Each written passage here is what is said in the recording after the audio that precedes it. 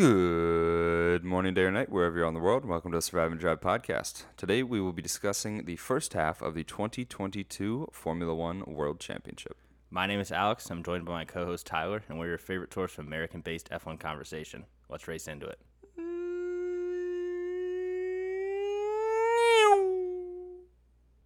So, Alex, what are your thoughts on the first half of the season? I thought it was an exciting first half of the season. I think we kind of saw a good bit of back and forth there at the beginning, at least between Ferrari starting out strong and then Max and Red Bull kind of coming on strong the rest. And obviously, in terms of the championship, it's been kind of slow the past, I'd say, 5 or 6 races, but we're seeing a pickup from Lewis and George and Mercedes and them kind of get involved in the fight for P2. So that's definitely been exciting. Yeah, I think, we started the podcast a little bit after the season started, and there's something to be said about the new generation of cars and the racing that we've seen from that. And I think we're looking upwards and a lot of close racing. Maybe the championships aren't as close, but there's a difference between championships and week in, week out racing, close racing, and good races. Yeah, I think you're seeing a lot of good battles between the midfield this year more so than last year. I think last year we saw, it was awesome to see. We saw the Max Lewis fight all season, and that kind of kept you entertained every race, but we really didn't get to see much from the rest of the field. Yeah. And there really was a clear separation between the top 2 teams and everybody else last year. But I think this year we've seen a lot more of the teams from, that are in 6th, 7th, 8th, be able to make those strides and challenge the McLarens and Alpines that are kind of battling for the best of the rest, and seeing a few surprise races. And I think just overall the fighting in the midfield and seeing more of it on TV and seeing more of that action beyond just the people up front has been good to see. Another question to pose is we have enjoyed the races. There have been good races, but there hasn't been as many, wild races, or not necessarily wild races, but we've only had winners from the top 2 teams this season. And it's something that we're maybe missing out on this year, is a winner from, the midfield popping one up in first, or even on the podium. Now we've only had, top 3 teams on the podium. So kind of a difference there between, good races and interesting finishes. Yeah, and I think the biggest difference, like you were touching on compared to last year, is, we had races like Hungary last year where Ocon won, and then we had Sochi last year where you had Lando battling at the front, and there was just more chaos in general and more crashes. We had the crash at Silverstone last year, the crash at Monza, and there was just a lot more, I think, dramatic races where kind of wild things happen. Yeah. Which we're not getting as much of, which is kind of disappointing. But overall, I think seeing the teams battle in the midfield and seeing a lot closer racing, I think the cars just in general can follow better this year. Mm-hmm. You don't get stuck on these DRS trains as much anymore because they're able to follow closely and make moves and stuff. Whereas in years past, if you had 4 cars in a row, they would just stay in that order for lap after lap after lap. Yeah, and differences in tire played a little bit of part too, a little more durability. But we've still had a lot of 2-stop races that turn into 2-stop races when we're not necessarily expecting it. And I think high deg has been kind of a theme throughout this season. Yeah, I definitely think the tires have been worse than they thought they were going to be, if that makes sense. So I feel like they came in, and I know they talked about it a bunch at the beginning of the season, a lot of these races should be 1-stops now, we built these tires better. But I think we saw, in Austria as a prime example of it, typically a race that would be 1-stop. It was 2-stop for everybody, if not 3-stop for some people. So I think, that's been one of the challenges that teams have had to adapt to in the first half, and we've definitely seen a lot of different strategies, and even in Hungary too, where we saw the Alpines go on the 1-stop and the hard tire be so bad versus the other teams doing the 2-stop. So yeah, we've also seen a lot of green tracks this year, and kind of throws a difference in it. I don't know if I would say worse than they were expecting for durability. I think maybe just the tracks have been more high deg than expecting. That's what I'm saying, yeah. But definitely an interesting, difference from last year, and I think a good one. I like a good tire strategy battle, and I think we've seen the difference between the top couple teams be a result of some strategy and decision-making on that front. So maybe we start off doing a recap of how we think each team's season has gone. We'll go last to first and start off with Williams. You want to start with some of your thoughts on that? Yeah, so I think for Williams, having a new driver come in this year and losing George obviously was a big loss. He was kind of a staple in that team and always had great qualifying performances, and got the most out of the car, I think, usually. So bringing Albon back, I think everyone was excited to see him back in F1 and back in a team. But I think overall, given that they have clearly the worst car in the grid and have had the worst car the entire season, for Albon to even have scored 3 points is pretty impressive because they're usually qualifying 19th and 20th. Yeah. So I think he's been great all year. Obviously, you guys know, listening to the podcast, we're not big Latifi guys. Yeah. He's definitely struggled this year. I think he's regressed, you could argue, even more. Other than that one performance he had at Silverstone, put it in Q3, he's been even worse this year than last year. So I would say overall, I think, right at expectations for Williams for me for the year. Yeah. Coming in based on what I heard about their car and how bad it was, like I didn't expect any points at all. So Albon getting 3, I guess, is a bonus, but Yeah. right where I thought they'd be. Yeah, I think that's fair. A lot of change in the team and, coming with new owners for their first full season, I think had a little bit higher hopes, but I guess, not working with kind of the caliber of talent that we've seen with a lot of the other teams. And it has been interesting without George there as kind of this outstanding, outperforming the car every weekend, where Latifi kind of got overshadowed but not really talked about. And now, Albon is outperforming the car every other weekend, it seems. And Latifi's still managing to really show his lack of talent and lack of ability to, perform with Albon. So interesting to see where they'll go next year. Both of us are obviously on the probably not Latifi, but we'll get into that a little bit later. As far as Aston Martin goes, I think, personally, I was expecting a little more. They've had really good flashes when they brought in that package upgrade. They looked like they were going to really take a turn for the better, but nothing's really working out for them. No, they've had, I would say, arguably the worst qualifying team of the season. I'm not going to count Williams in that because I would expect them to be last, but in terms of expectations, I feel like we hear a lot of weeks like, oh, they made this upgrade this week. They made whatever change to their car, like they should be stronger, and they just continue to disappoint in qualifying. In terms of race, I think they've kind of been all over the place. Like they've had some races where it's been pretty solid and they've made good progress. I know Vettel's had a couple surprise top 10s and point finishes, which has been good to see. Stroll's definitely struggled this year, but I think that was to be expected. I think both of us kind of on the same page with him where he's just there because of his dad at this point. I don't know how strong of a driver he actually is because he just continues to kind of not make any progress. But I think in terms of the team, definitely disappointing overall. I think they had higher expectations coming in.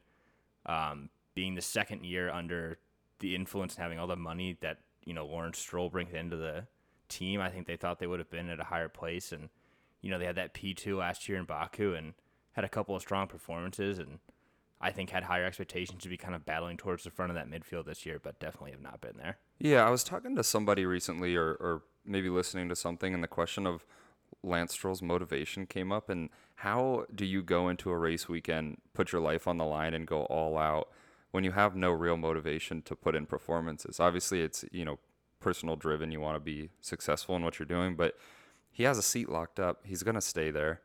He doesn't have that kind of cloud hanging over him for trying to find a drive and trying to prove his worth because he's just kind of there, owns the team. He's going to be at the team, and I guess just continues to show up and put in mid-tier performances week after week. Yeah, definitely. I agree with that. I think it's that would be my guess as to why maybe he's not putting in those performances is because he always knows in the back of the head, hey, as long as my dad basically owns this team, I'm going to have a seat. There's no pressure. So I think it'll be interesting to see kind of the dynamic of how the rest of the season goes with Vettel, knowing that he's retiring, and then maybe going into next year, knowing that Alonso is going to be in that seat, but how that dynamic is different between the two. Because I never really heard of there being internal strife between him and Vettel or any problems, but we know Alonso definitely, especially this year with Alpine, as they've had their issues between the drivers. So I think that'll be interesting to see going forward. But I think overall, the expectations, and I know within the team, the things I've heard is that they expect to be fighting near the front in a couple of years just based on the money they have. And I mean, they have unlimited resources, right? When you have a billionaire owner, you have unlimited resources. So, and the new facilities that they have, I think they have a ton of potential, and hopefully Alonso will be able to capture some of that, and hopefully, maybe Stroll fighting with the ability to fight up front will have more successmost weekends, I guess. Yeah, for sure. So let's move into AlphaTauri then. For me, I think this is probably, I think you could argue maybe the most disappointing team of the season. I think going in, especially last year, I think they had a pretty solid car last year. We saw Gasly constantly putting in, like I've talked about before, putting it P4, P5 in qualifying. Yeah. And I think you could argue last year that they maybe had the fifth best car behind, Red Bull, Mercedes, Ferrari, and McLaren. And I think they even thought themselves they could be pushing to fight for kind of the best of the rest this year. Yeah. Been a total disappointment. It has, yeah. They've just been bad in qualifying, bad in the race. They've had a lot of reliability issues. Overall, like I think Gasly's gotten something out of it at least, but it's definitely not as good of a car as last year because we're just not seeing him make it into Q3. And I don't think it's like a regression in driving. I don't see why someone would regress that much in terms of driving ability in a year. No. But I think the problem with AlphaTauri this year has been mostly the car, but I think we also didn't see, and I think you share similar thoughts, like significant progress from Tsunoda this year. Yeah. I think we saw a promising end to last year, especially with that P4 in Abu Dhabi. Obviously kind of a wild ending and stuff, but I think him coming into this year, I think people had higher hopes for him to kind of match Gasly and both be in the points, and they haven't had the car to do it, but at the same time, he's been way off and a lot of times finishing last. Yeah, to that point, I think it is kind of difficult to tell where Tsunoda ranks. I think, obviously, in comparing him to Gasly, it's obviously not even, a lot of difference between those two, and it is really unfortunate. Gasly is a driver that you would love to see, similar to Bottas at the beginning of the season. They're putting in those best of the rest performances and kind of closing that gap, but their second driver, Tsunoda, hasn't really been able to capitalize on much of his performances. He had, a really brutal ending to a race in Canada and just kind of an anonymous weekend driver. They kind of just hang out a little bit outside the points or lower and never really in the mix anymore, which is unfortunate to see. Yeah, I agree with that anonymous thing. I think you don't really, we hear about Latifi because he's Latifi and him being at the back and stuff. And some of the ones, if you have a driver that kind of stands out that finishes because of DNF or something, you hear about him. But, like, you'd never hear anything about Tsunoda. Yeah. Whether he does good or bad, which I know good is maybe towards the top 10, but, like, you just don't. He just kind of, like, starts the weekend out, and I think they have higher expectations for him, then he just kind of falls into this, average place and doesn't really do anything, and we don't see or hear much from him. Yeah, where we do hear about Tsunoda is when Helmut Marko has a really hot take to put out about his drivers, saying that Gasly and Tsunoda are on equal terms now. Oh yeah, that was a wild and the comments he made earlier this week too about like Tsunoda. His only issue is that he basically said that he curses on the radio, and that's like his problem is that like when he's wasting time cursing on the radio, like he's not focused on driving, and that's why he's like not a complete driver, which just makes no sense at all. As if their lead driver on the Red Bull team probably doesn't say the most curse words of anybody on the grid during a race. Yeah, I think Helmut Marko might be a little out of touch, but Well, yeah.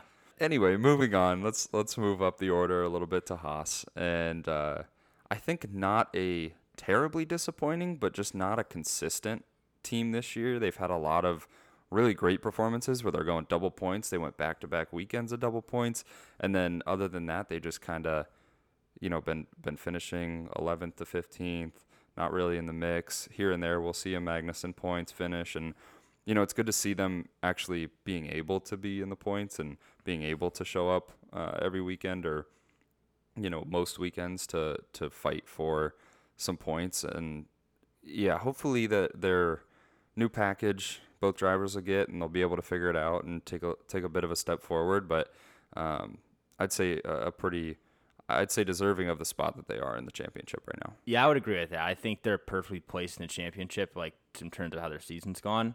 Like you said, inconsistent is definitely the big word there. I think their ceiling is, what we've seen, like where we saw in Bahrain where Magnussen finished P5, or we saw them double point finish, like, what was it, P6 and P7 or whatever it was in Austria.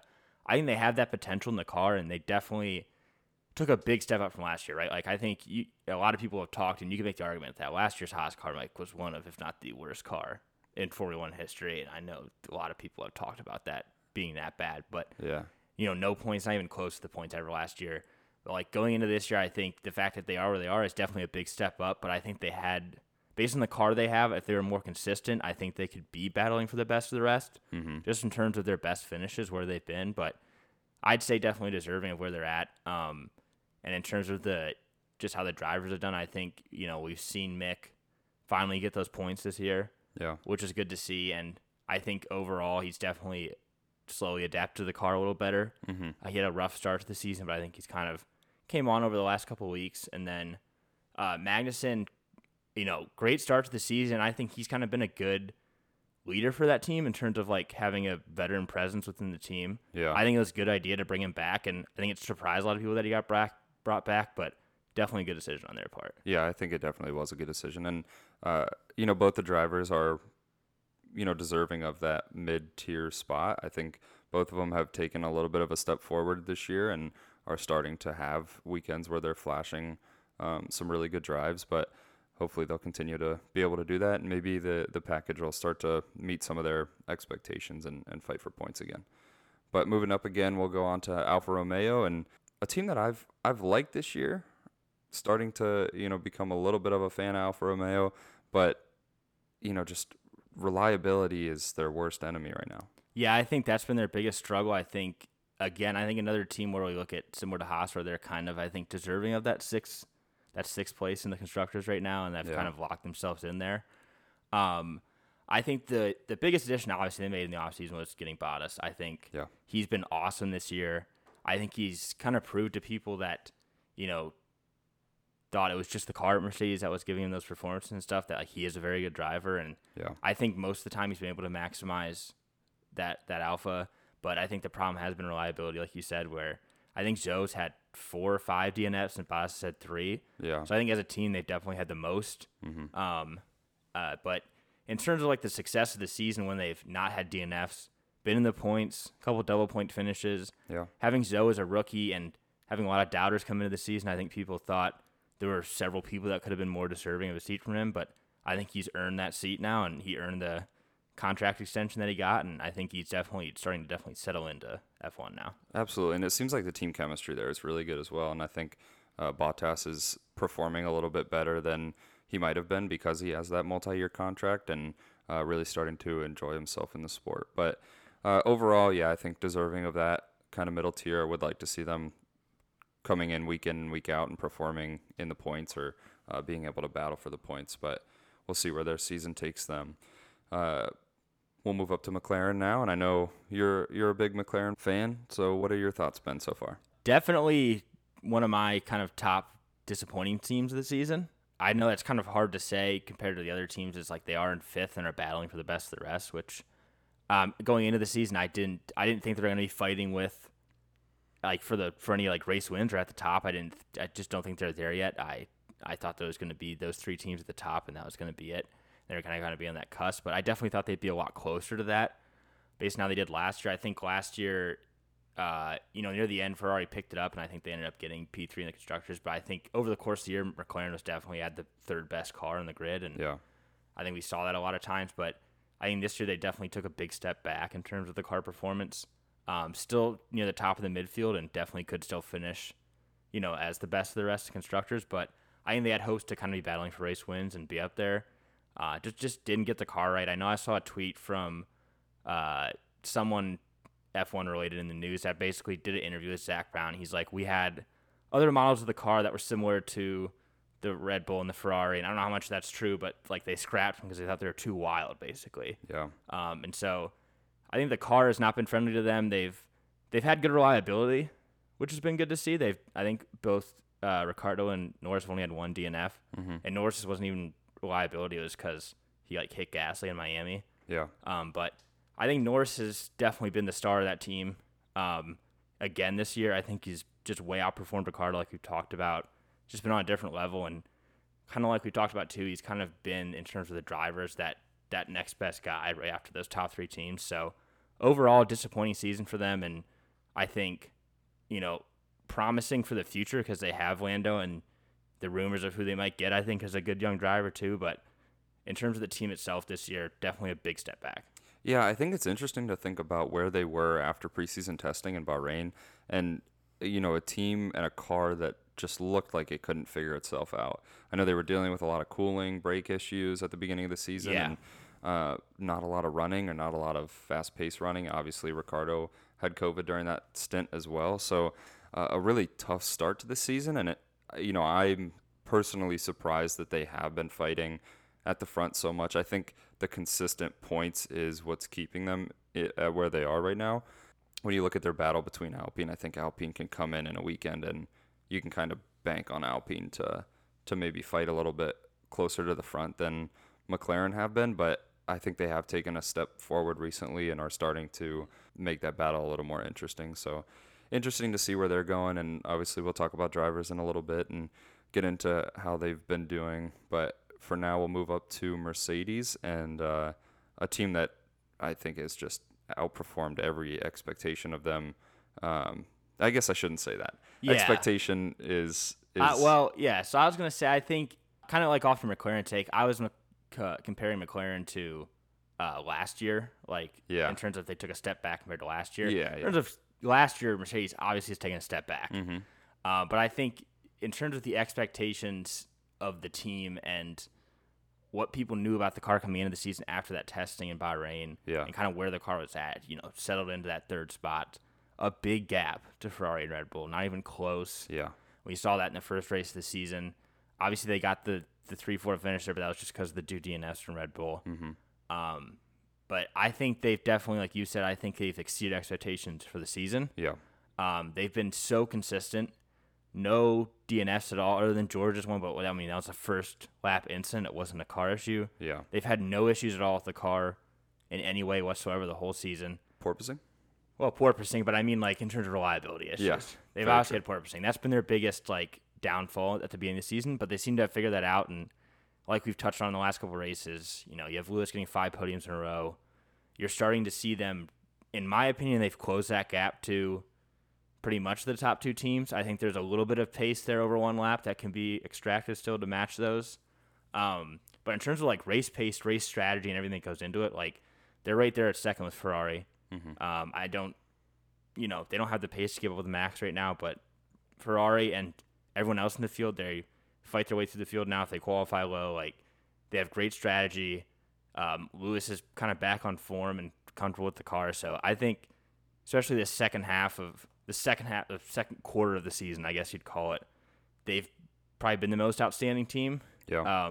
In terms of exceeding expectations, and they've outscored Ferrari in the last 6-7 races in total points. I know we talked about Lewis being the second highest scorer of points behind Max since I think Baku. So I think they've definitely exceeded expectations for the season itself, given where their car was at. Yeah, I agree. Yeah, starting the season not on the right foot at all, and then Hamilton having to kind of experiment, it seemed like, the first few weekends, and now that he's able to just use the car that he's got under him, and both of them really are putting in great performances, and I think it won't take much time at all for them to 100% close that gap to the top 2 teams, and we'll start to see some potential wins, some potential double podium finishes again, and I'm expecting a very good close out of the season from them. Yeah, I agree. So we would jump to Ferrari, but we definitely 110% missed Alpine when we were going through that discussion. Sure did. From McLaren to Mercedes. So to dip back down to 4th in the standings, which is Alpine,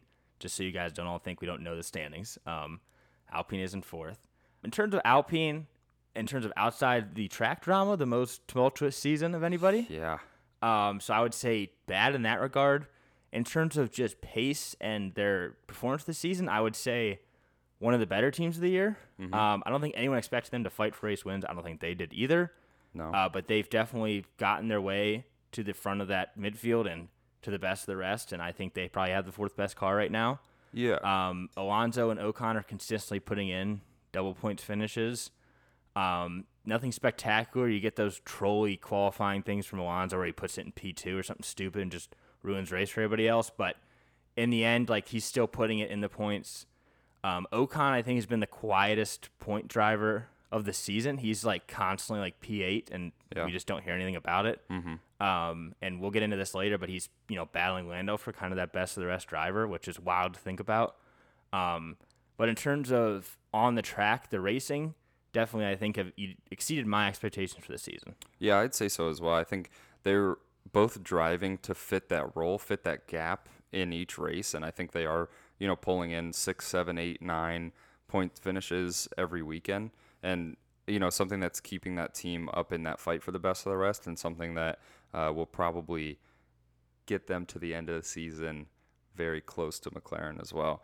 I don't think that gap to Mercedes is going to be closed, but it is interesting to think about the difference in kind of car setups. I think Alpine has consistently had the fastest straight line speed at a lot of weekends that we've seen. For sure. And that's really helping them, really helping Alonso, especially in those qualifying sessions. But would love to see them kind of fight a little bit more forward during the race, and maybe a little bit more directly with McLaren. I think the drivers in McLaren are kind of split between, obviously Norris kind of finishing consistently ahead of the Alpines, and then Ricciardo consistently behind the Williams. But it's an interesting gap there, and they're consistently bringing that home, and it's really helping them. It will be interesting to see where they go with the rest of the season for sure. Yeah, I agree. I think, like you said, I think I'd love to see them fight it more between both the teams.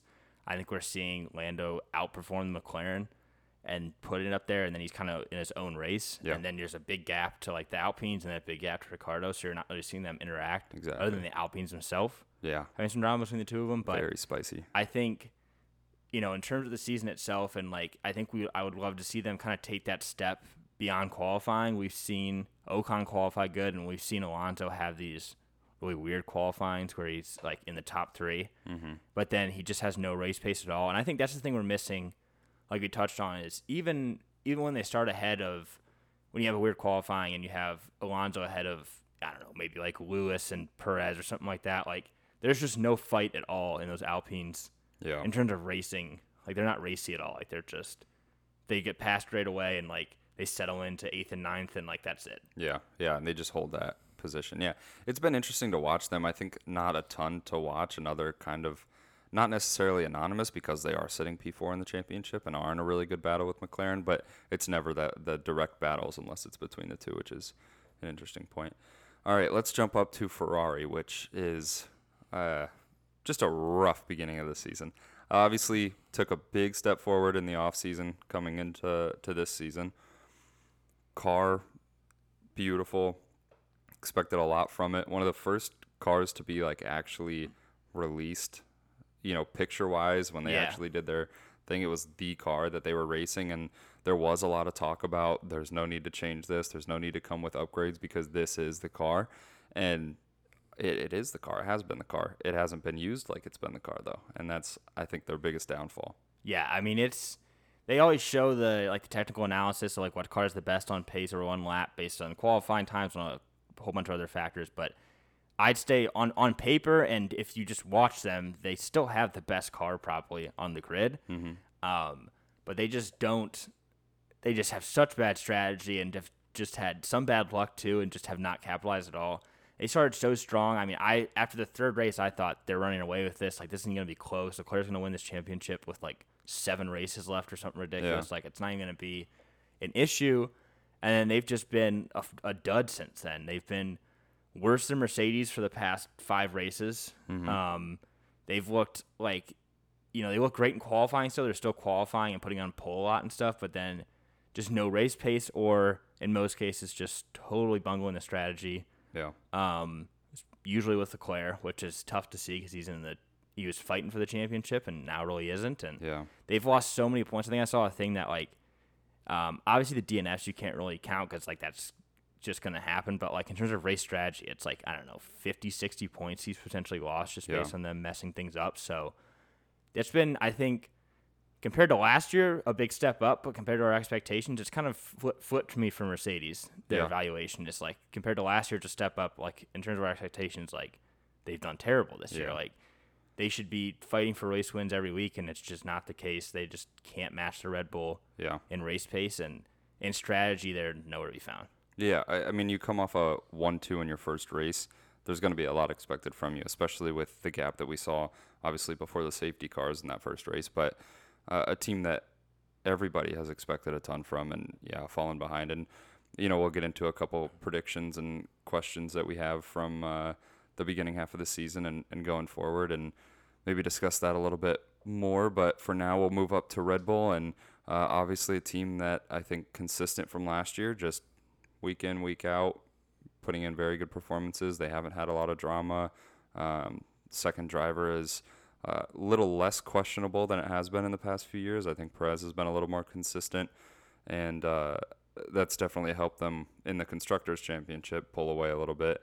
And obviously Max is outperforming everybody right now. Yeah, I mean, I would say in terms of just car driver combination, he's the best on the grid. I think he's pretty much untouchable every weekend. No matter what place he starts in, he just looks better than everybody out there. Yeah.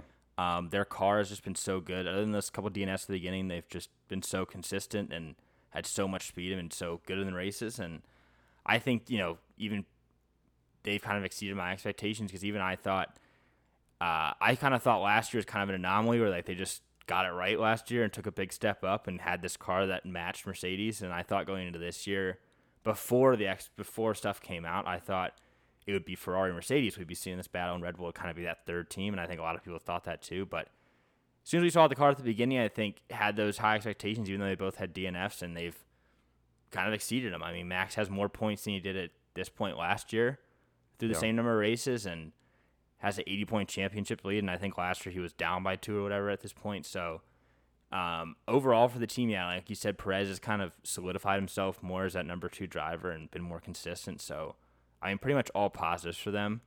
Yeah. So far this season. I mean, there's just not much to say other than like we talk about them every week, and it's hard to like say anything negative, but they just usually have a great weekend every weekend. Yeah, and obviously deserving of that first spot, and obviously Max's as well. I think probably expect a little bit more out of Perez. I don't know. He has had a lot of reliability at the beginning of the season, especially, but would like to see him maybe continuing to fight within those top 4, top 5 each weekend. But with that, going over the first half of the season obviously is going to impact our predictions and expectations for the second half of the season. And we got a few questions here that we're going to go through relating to the second half of the season, and then maybe go over full lineup predictions for next year, which will be a pretty interesting way to end out the episode today. So we'll start off with who our World Championship driver is, and obviously coming off of that Red Bull discussion, I think we're both on the Max train there. Yeah, I don't see how he's not going to win with an 80-point lead. This just feels very similar to, with the exception of last year, just Hamilton in 2014 through 2020, basically, where kind of at that summer break point halfway through the season, no matter how big that gap really was, it was big enough to where like he's not going to squander that many points. Especially this. I mean, Max could DNF 3 races in a row, and Leclerc could win all 3 with the fastest lap, and he would still be first in the championship. So yeah, I think just with there only being 9 races left, he'd have to lose whatever that 9 points a race basically. Yeah. To Leclerc, so that would be like the difference of basically first to third. So I guess if Leclerc won every race, Max, but that's just not going to happen. Like Max is not going to not win any more races this season. Yeah, and it's not like we've seen them take a big step backward, and it's not like Ferrari is going to be taking a big step forward. No recent trend is showing that that's going to change at all. So I think a pretty consistent rest of the season for Max, and wraps it up with quite a few races left. And I think it'll be interesting to see, which is wild to think about, because I didn't realize this. He already has 8 wins this year. Yeah. And there's 9 races left, and just based how their form is going, if and we'll get into it, I think Merck will eventually get up there and challenge them, which isn't going to affect his championship, but could affect the number of wins. But I don't know what the record is. I want to say it's like 13 or 14 wins in a season for a single driver. I think it was Vettel, and one of Vettel's years, I think he had 13 wins, and I think that's like the record for a season for one driver. Like he could break that for this season, which is wild to think about. With 9 races left and he has 8 wins already, like I could. Based on how things are going, if he won 7 of the last 9 races, that wouldn't surprise me if he won 7 of the last 9. Yeah, I think a lot of dominance and a lot of expected continued dominance. That'll definitely serve up some records on a platter for him to start surpassing. Yeah. But yeah, with that discussion of maybe some Mercedes stepping forward, let's get into P2 and P3 potentially in the standings. And I'll start off. I have George Russell in second and Leclerc coming in third. I think I might not hit on the Russell, but I think it'll be a Mercedes driver. I can't disagree with that, right? So for me, I have Leclerc second and Hamilton third. But I agree with you. I do think there will be one Mercedes driver for sure in that 2 or 3 position. I just think I'm hoping, I guess, that Ferrari like just gets together and challenges Max more, and then we could see them fight for the championship more. Yeah. And that's why Leclerc finished in second, and he does have I think a 30-point gap to Hamilton right now.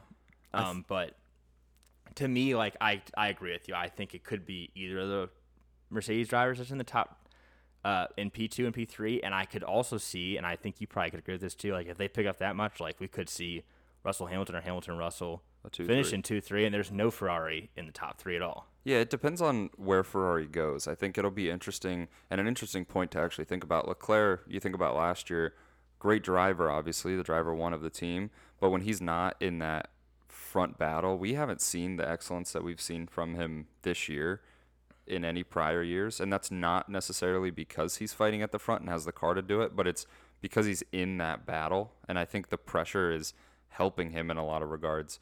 And so I think, Max starts to run away with the championship, and he's going to be a little bit down on his luck. I think there's an easy slip for him to fall, and especially with Mercedes coming up, taking advantage of that. I see that for a definite potential for the rest of the season. Yeah, that's a good point. I agree with that about Leclerc, that when he's in that best car, he kind of puts in those performances, but kind of in his entire career in F1 and up to now, I think that the biggest concern could be when he does fall back, it just doesn't have that same pop to his driving performances. Yeah. And even when he's up front, I think the most interesting thing to look at is I think him and Max have the same number of poles now, and Leclerc has 8 wins and Max has 28 or whatever it is. Yeah. So in terms of capitalizing the race, I think you could argue Leclerc probably still is the best qualifier this season, and I would bet on him every week to get poles still. But in the race, he just doesn't seem to have it as much. So, and it's not always him, right? No. The team, but it's all contributes to it, it all. Definitely. Regardless of it's him or the team, in terms of just predicting who's going to finish in the standings, yeah. That's why I think both of us see one Mercedes getting in there, if not both. Yeah, I think the step that Mercedes is taking forward and the recent trends that we've seen, that's, that wouldn't even be considered a hot take based on the last 5 races. No. So, interesting there. I guess we'll move into constructors here. Obviously, I think we're both on Red Bull, and this is, pretty good. Really season. not even worth discussing. It's so they've locked. I don't know what it is. It's 100-something points, I think. Yeah. If not more.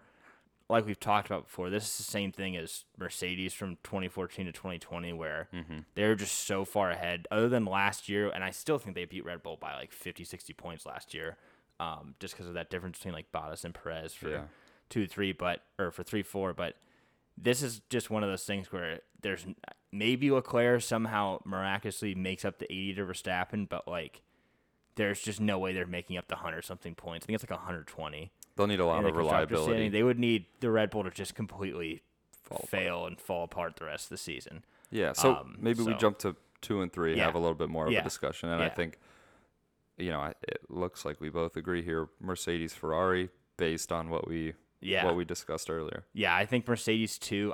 I would almost I think it's going to be close between the two of them, just because of where they're at now. Mercedes being 30 points back, but it's only 30 points, which is shocking to me to see. Every time I see it, that based on where they started the season, if you would have told me at the summer break Mercedes would be 30 points behind Ferrari only. Yeah. For P2 in the standings, but I think you could almost say it's the way they're trending, it's a lock that Mercedes will finish P2, because they're outscoring Ferrari, on average by at least 6-7 points a race, and you got 9 races left. It's hard to overlook the just amazing pace that the Ferrari car has. Yeah. So, it is hard to, when you sit down and write it out, that seems like a really hot take. Yeah. And then you look at recent performances, and it's A, it looks like it's locked. And B, you think to yourself, how have Ferrari really bungled it this bad? Question that a lot of people have posed, and I definitely think it's worth discussing, and we have the same opinion on this, and I think most people do. So if Mercedes had the Ferrari car, so don't even you don't even have to. It could be the same drivers. You could take Leclerc and Sainz and swap them for Hamilton and Russell. Yeah. If the Mercedes team, so if you took, I guess the better way of saying it is, if you took Toto and all the boys and moved them, put them in Ferrari gear, and they're in charge of Ferrari, the pit crew, everything, are they in first place? If you have the strategy and development of Mercedes, Yeah.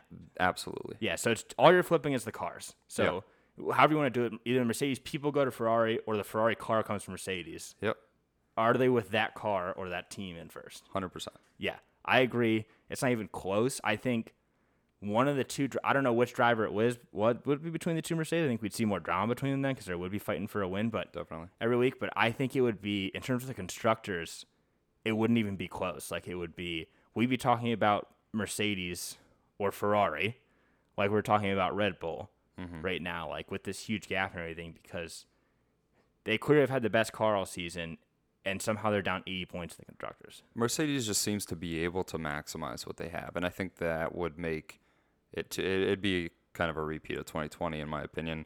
They would be able to maximize on the early reliability issues of Red Bull and kind of take over that top spot.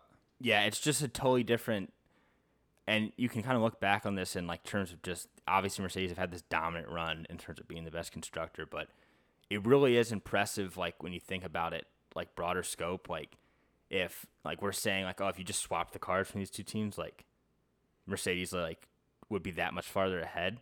Yeah. But like I don't think anybody would disagree with that take. Like that it's just there's just that big of a difference between the teams. And the gap's so, I mean, it's not small, right?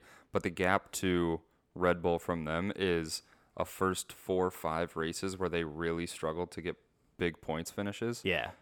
Obviously, 3-4 is not big points finishes, but Yeah. they don't struggle in that first stretch of races, and they're up there easily. Yeah, like you said, I think you can argue that where if Mercedes was on the form they've been on the last 5 races for the whole season, would they be in first? No, Red Bull would still be in first, but like we would see the gap might be, I don't know, 25, 30 points between Red Bull and Mercedes for that constructors. Much more And you'd manageable. probably see either George or Lewis or both of them probably in that P2 and P3 spot right now, and probably within striking distance of Max still Yeah. for the rest of the season. So yeah, I think everyone should have the same answer to this. Like if you don't, you aren't watching. Like this, it's just so contrasting in terms of the strategy and everything that goes into it between Ferrari and Merc. So with that question here, does Binotto get sacked at the end of the season? So I'm going to say no to this. I just think he's too ingrained with Ferrari and like too much of like the face of Ferrari right now in terms of like the team principal role. And he kind of has, I think he's partially like part CEO if I might be wrong in that, but like he has some relations like management basically of the team beyond just team principal. So I think they're going to give him another chance because they have finally got the car. I think they would give him another year to prove that, but Yeah, I think I'll maybe switch it up a little bit, and I'll say yeah. I think he obviously runs the team well. Inner workings of the team are not really felt as much or seen as much, so can't speak on that point. But with the kind of expectations of Ferrari, I feel like an external force might be expecting a change there. So I'll say yes. I don't know if it'll happen, but could be interesting. yeah, I think so. All right, so I guess kind of moving into our next couple set of predictions here. So best of the rest driver and constructor. So for me, I think the best of the rest driver, I think it's going to be Lando. I think he has like a 19 or 18 point gap or something like that to Ocon right now. And my reasoning for that is one, I think he's proven I think he's performed best of the rest in terms of the drivers this year. Yeah. The car he's had, even getting that podium in Imola, but just in terms of the points that are left, like, them and the Alpines that are really duking it out for 7 through 10. Mm-hmm. And so the most points one of them might gain on each other is 2 or 4 points, 1 point maybe. And with 9 races left and him being up almost 20 points, I don't see, unless the McLaren starts to have reliability issues, like I don't see him not being consistent and keep putting it in P7, P8. So I think he'll finish just ahead of Ocon in P8 and P7. Yeah. It brings back the question that we talked about earlier of chaotic races. And if there is a chaotic race, who's going to be the one to put it up front and gain on their lead? And I think that would be Lando. Yeah, for sure. So I'll agree with you there, and I'll go one step further and say McLaren will close the season in that 4th position. Yeah, I have Alpine just because of the way their cars come on, but it could be either one of them, honestly, if they come up with good upgrades after the summer break, if McLaren does. And like you said, I don't see the Alpines being that team to capitalize on something like that. I don't like. Yeah. I just can't picture in my head. I know we had it with Ocon, but it was like 10 cars that did it. But I just can't picture like a wet qualifying happening or like some kind of crazy race happening, and Esteban Ocon, unless it's a place like Hungary where you can't pass. I can't see him at Brazil holding off Yeah. Lando. Like I would just pick Lando in that fight, and so like I could see Lando hauling in 18, 25 points in a single weekend. Yeah. But that's the season kind of putting that away. So, would you change your opinion on that P4 standings if I bring up the fact of the crazy drama that's going on at Alpine right now? Do you think they'll be able to close the season consistently with Alonso still in that car? Yeah, because when we made these, like it was around that time, I guess. But now that I think about it, yeah, maybe I do change that to McLaren because of maybe there's such bad blood between Alonso and Alpine that like there's just nothing from the rest of the season. You just have strife between the team. Yeah, I feel like team orders at this point cannot go well. Alonso's got nothing to abide for. No, he could so. just say screw it. I'm gonna do what I want to do. Yeah, I could see I could see 2 races of contact between those two. Between him and Ocon, I could see them crashing each other out, similar to what Perez and Ocon had in the Racing Point. Or Ricciardo and Max. Kind of the same thing. Yeah, it'd be interesting to watch going forward. Yeah. So, speaking of Alonso, why don't we go into our surprise race winners for the season? So for this kind of, basically you could pick from anyone that was below the top 3 teams, right? So anyone outside of Red Bull, Mercedes, and Ferrari could be chosen for this. So why don't you start? Yeah, so obviously, transition here because of Alonso. I'm going to go with Alonso, and I think a couple of reasons for that. I think, his qualifying performances just get him up there in the mix to start off races, and I think, it takes one chaotic race for the top 4, top 6 to be, out of the. Obviously, you're going to have 1 or 2 that qualify out of position, and then you get one contact between the 2, or something that spices up the race a little bit, like we've seen a lot last year. I can see Alonso having the motivation to go for it and kind of do whatever necessary, and I think if anybody was to do it, he would be kind of in the optimal position for that.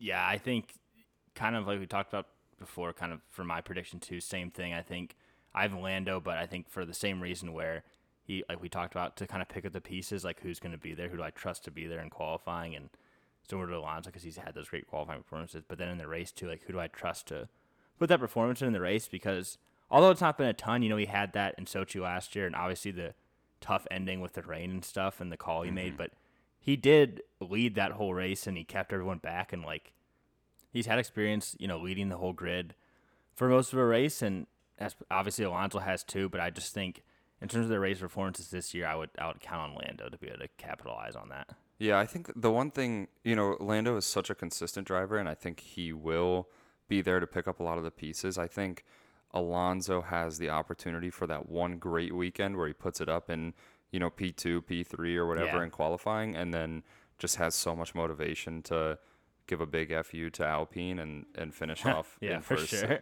So for sure. That's what I'm basing that one off of. But I guess let's jump down to maybe most eventful race, and maybe what race do we see something like that happening in, or just being a really good race to watch? Yeah, so for me, normally I'd go with one of the ones that is kind of more of a staple in F1, like Brazil or Spa, or one of the ones that it's typically a good race and good race watching, but I think it's going to be Singapore. I think it's going to be one we kind of least expect, but at the same time could most expect this one because, first time back on the calendar since 2019 because of COVID. Yeah. One of, if not the most technical track on the calendar. Very tight street circuit, but passes and stuff can be made, but it's not super easy. I think the scenes around the race, just in general, kind of off topic of being eventful, like with the fireworks and it being at night and the lights and everything is awesome. But I think it is a place that there's always a big threat of rain, and you could have like a monsoon in Singapore. Yeah. And so I think if we have a super wet race and you have tight walls and tight turns and very technical track and a street circuit, could have a lot of safety cars then and a lot of chaos. Yeah, that's fair. I could definitely see that becoming chaotic very quickly. I think I'm going to go with Brazil here, and I guess not so much the chaos of a race, but for like just really good race. Yeah, absolutely love the track. I think great overtaking opportunities, a lot of technical sections in there, and I think a race that Hamilton will obviously be very motivated for, and a race that I could see him closing that gap to the front and, potentially putting in a first place for the season. Yeah. For me, it's my favorite track on the calendar. Always an awesome race. Last year, prime example, without Hamilton making up 25 places Yeah. over the course of the weekend. But I think that can kind of lead into, before we get in our least eventful, as you mentioned it, do we think Lewis wins a race this year?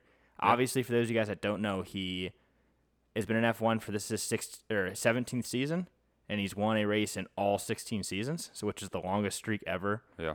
by a driver. So he already broke that, but will he keep it alive this year? And I think that kind of piggybacks off of your most eventful race. Yeah, and for this one, I went with yes and Brazil, and I think it's a very well-poised track for him to He's a citizen. put that in. He is. Yeah. Yeah. It's a home race. His Sir. second home race. Yeah. He's the only driver with 2 home races.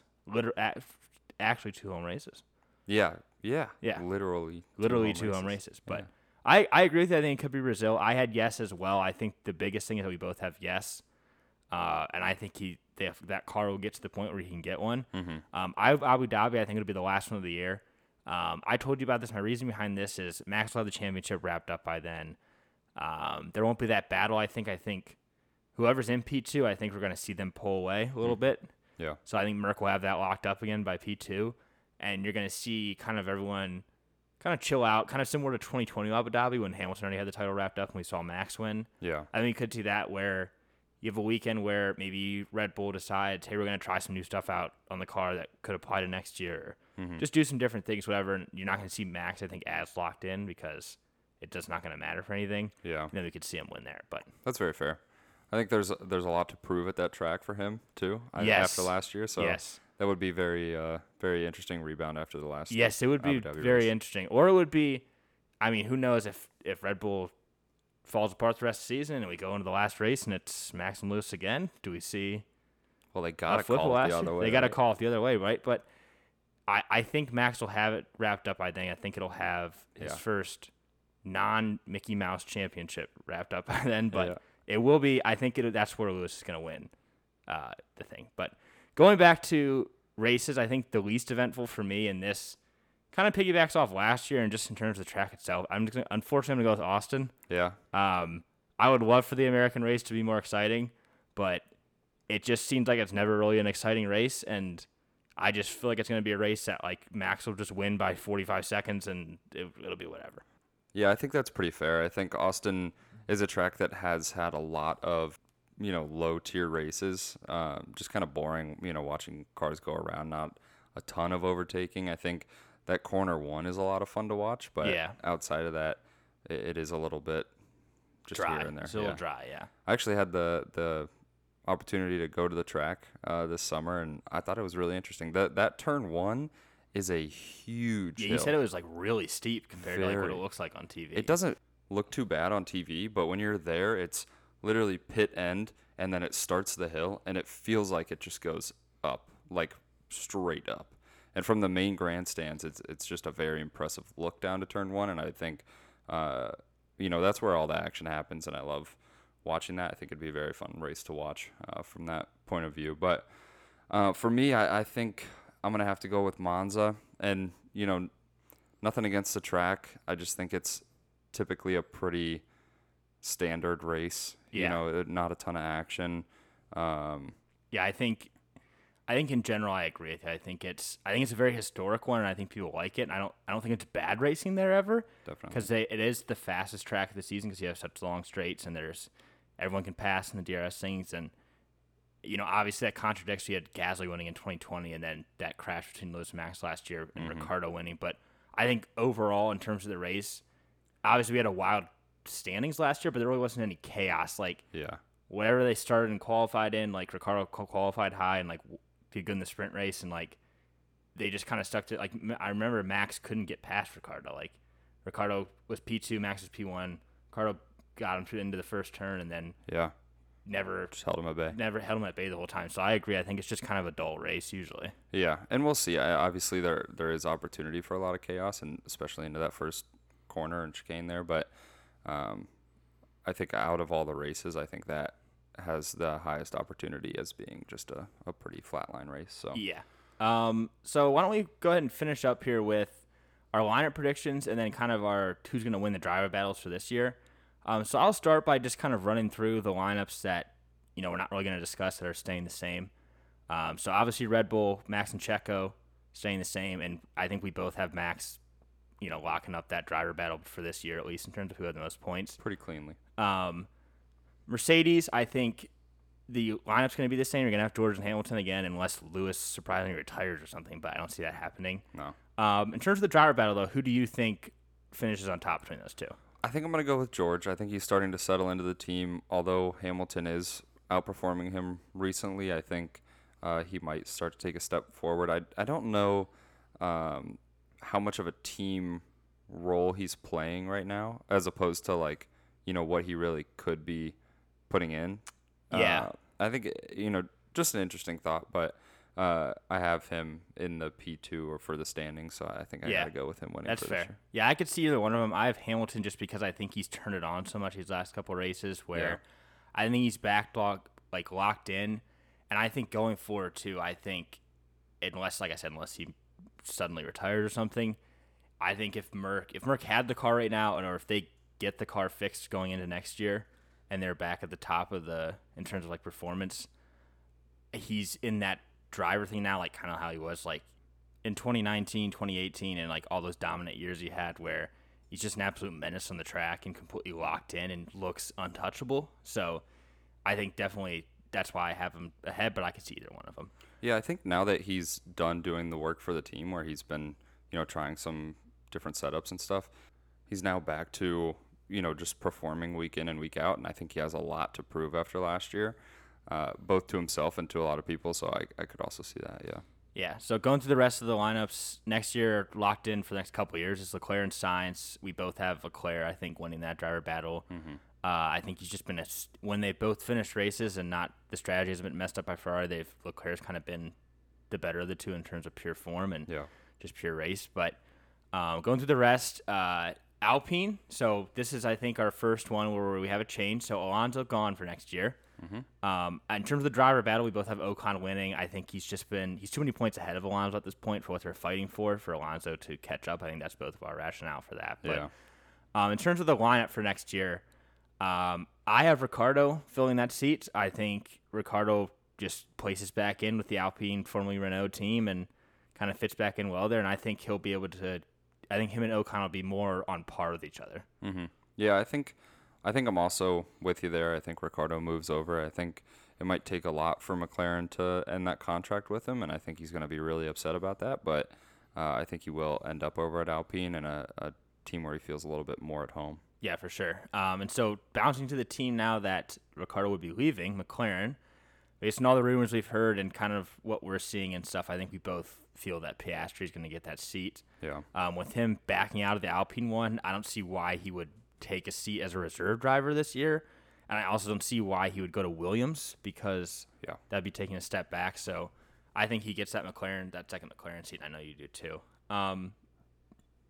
Driver battle for McLaren, Lando. It's not even close. It's not even really worth discussing. But yeah, I think it's pretty locked up. And obviously, if we're going with Ricciardo for Alpine, I think Piastri has the lock on McLaren there. Yeah. Alfa Romeo, Joe just confirmed in the past couple of weeks that he's signed a contract extension. And Bottas, as we talked about before, has a multi-year contract. So they're both there locked in. I think we both have Bottas for that driver battle. Same thing, just up too many points with what they were fighting for the rest of the season for Zoe to make that up. Agreed. I really am excited to see Zoe maybe take that step forward. Yeah, and get a whole season of him being at that level because it definitely took him a little bit of time this year to kind of adjust and get to that place. Hopefully more reliability next year as well. Haas, so Magnussen is locked in for multiple years, so he's locked in for that, and we both have him for the driver's thing as well. Again, just fighting for so few points every weekend. I don't see how Mick makes that gap up.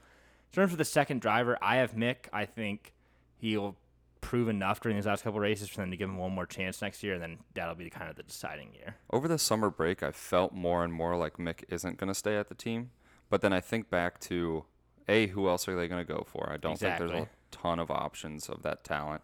And I think Mick has the ability to put in a couple more performances that sell them, and so I think, maybe on an off week after a weekend where Mick puts in a really good performance, they'll go ahead and just announce that. But yeah, I will go with Mick. All right, so bouncing down to AlphaTauri. Currently, we have Gasly and Tsunoda there. I think we both think Gasly's going to win that out this year. I don't even know if either of them will score. They could both score 0 points the rest of the year, potentially, but I think Gasly's up by enough where, again, it's not going to make up that difference. Now, Bittner, cover your ears. It's going to be a tough one to hear, but I think we both think Tsunoda is going to be replaced. Just from the talks and stuff we've heard, I know Helmut Markos thinks he's on pace with Gasly, but Helmut Marko's like that old guy that yells at clouds. Like, I don't really know how much say he actually has in the drivers in terms of, I feel like that would be more within AlphaTauri itself to decide and more Christian Horner being involved in that. Reason for I have Tsunoda being, put to the side is that I think he just hasn't made that step up this year and just continues to make mistakes in qualifying and then not really capitalize in the race even if he qualifies decently. And so I have Ayalasa replacing him. Yeah.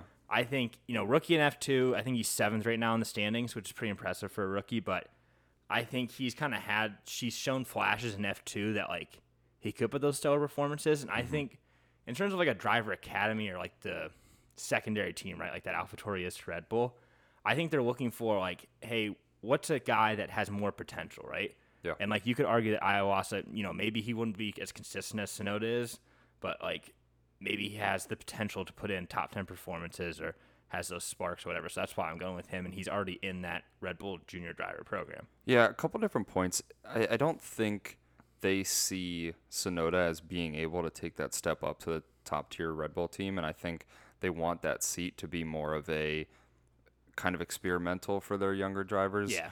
And then on top of that, because I don't think it wouldn't shock me if Tsunoda re-signed because there's not a ton of great options, especially within the drivers program. But if he does get re-signed, I think I'm going to go with Drogovic.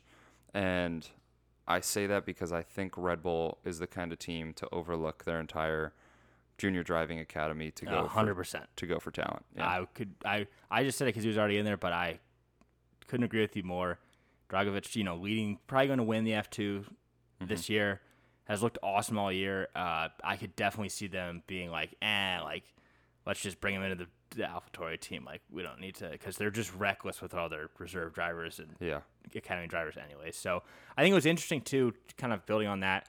When we were looking at potential drivers in F2 that could take the spot and looking at their, like, junior program, they've had so many people, like, that I've heard of names in F2 that have been in their junior program that they just throw away after 1 year. Yeah. It is, it proves our point. Like, when I was looking through the list, I'm like, geez, like, they have so many people that they just gave, like, a half season or a full season shot, and they weren't good enough, and they just moved on. Yeah, I wonder what kind of turnover they have for a young driver academy.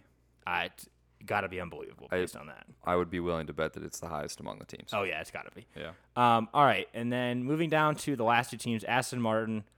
I think we both have Vettel winning that out this year. Yeah. And then really no discussion about the lineup because Alonso's taking Vettel's seat. I think it will be interesting to see the dynamic between Alonso and Stroll. It will be. Because I can see Vettel, especially with this being his last year and just kind of the way he stepped in and kind of how he is as a person, not being confrontational really with that. Yeah. Whereas Alonso, I could see him being confrontational with Stroll and not being afraid to speak up to Lawrence even and be like, this is how it's going to be. I think it helps that him and Lawrence are already pretty good friends and that's true. have that basis. So I think they're good, and I think Alonso will take on more of that, father figure role for Stroll and try and teach him a little bit more. And then also they'll have a little bit better of a car, I'm expecting, under them and be able to push a little bit more. So I think that'll be a pretty solid lineup. I'm really hoping that car can do a little more for them as well. Yeah, for sure. And going into Williams, in terms of driver battle, got to be Albon again. He only has 3 points up on Latifi, but I don't think either of them will score any points the rest of the season. And if they do, it would be Albon, and I think that would score. And the only way this doesn't happen is if somehow there's a wild race where Albon DNFs and somehow Latifi finishes 7th or something. Yeah. But if I had to bet, I would say Albon. Yeah, if Latifi wins this, it's on a one-off race that he gets higher than 7th. Yeah, exactly. Regardless of what happens with Latifi, I think he's done. I think both of us think that. Where do you think he's going? So going back to our predictions, this kind of ties into this. What racing series do we think Latifi will go to after this? Because he's definitely done Formula One. Yeah. So for those who don't know, he's done his time in Formula 2 already, so he's not going to go back to Formula 2. I could see him going, and this just plays into kind of my trash talking Tefal year. Yeah. I could see him teaming up with Nico Hulkenberg's team and joining the e-scooter series. Imagine seeing Nicholas Latifi running house in the e-scooter series, becoming the greatest e-scooter driver of all time. Unbelievable. As Nicholas Latifi. So I'm going to go the e-scooter series. That is one just head on. Love to hear it. Oh, yeah. That would be incredible. I would watch e-scooter all the time if Nicholas Latifi was 100%. just dominating e-scooter. 100%.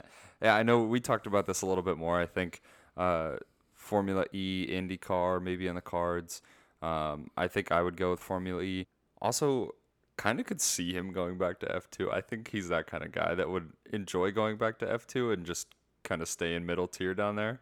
I think that would actually be funnier than e-scooter if he went back to F2 and it was just like a mid F2 driver, like he just finished like 10th and 11th every weekend in F2. Because of how old he is too, like it's just him and a bunch of kids basically in F2. Like that would definitely be funny. Yeah. So I also think maybe E1. Could he join Perez's boat racing team? Like they already have the F1 connection. Just like start his own. Start his own boat racing team. Yeah.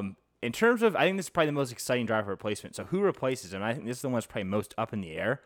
You know, we heard Piastri possibly before, but I think that's more of a lock for McLaren.